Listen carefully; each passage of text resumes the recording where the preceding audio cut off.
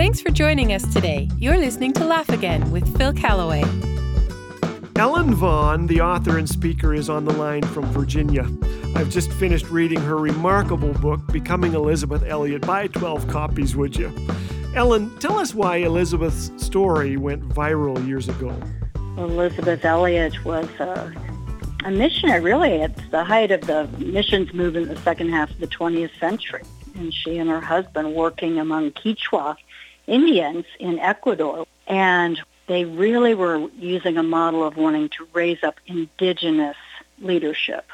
It wasn't the old colonial model of the Western missionary comes in and leads everything. At any rate, when they became aware of this unreached people group called the Waodani, it was compelling to them. Here were a tribal people who lived naked, deep in the Amazon jungle.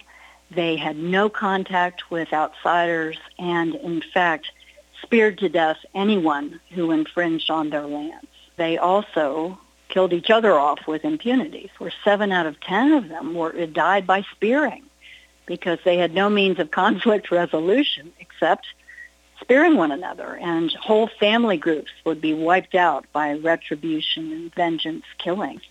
And the 5 missionary couples who were really taken, I think, by the Spirit of God to have a great burden for them, began praying and then wanting to establish contact.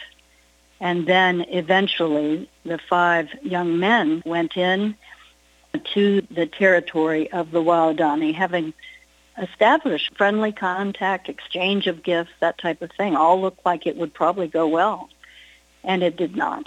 And all 5 men were speared to death, and it was a matter of days later that their widows and their 9 children found out what had happened. And then Elizabeth Elliot prayed her unlikely prayer, "Oh, Lord, if there's anything you want me to do about the Waodani, I'm available."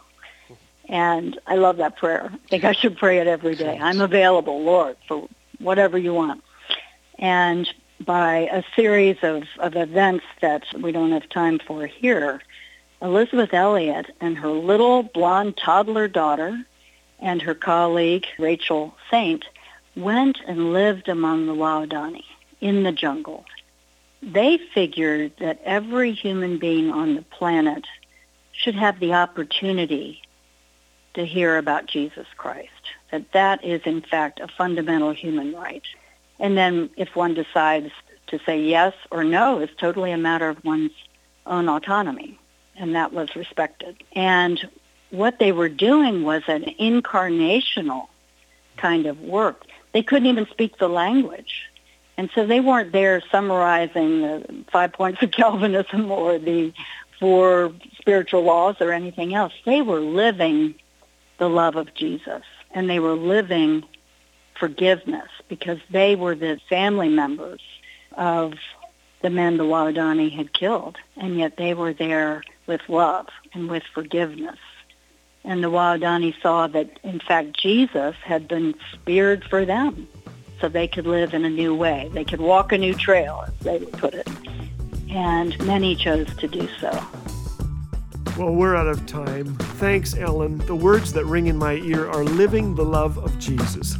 I wonder what it would look like if we loved people the way Jesus loves them today. Laugh Again exists to encourage and share the joy that comes from knowing God. One Laugh Again TV viewer wrote to say, "Love your books and your broadcasts. Thanks to your team for putting a smile on our faces and encouragement into our hearts. If you enjoy listening to Phil on radio, check out Laugh Again Take 5 on the Laugh Again TV YouTube channel. For more information, visit laughagain.us. Laugh Again, truth bringing laughter to life."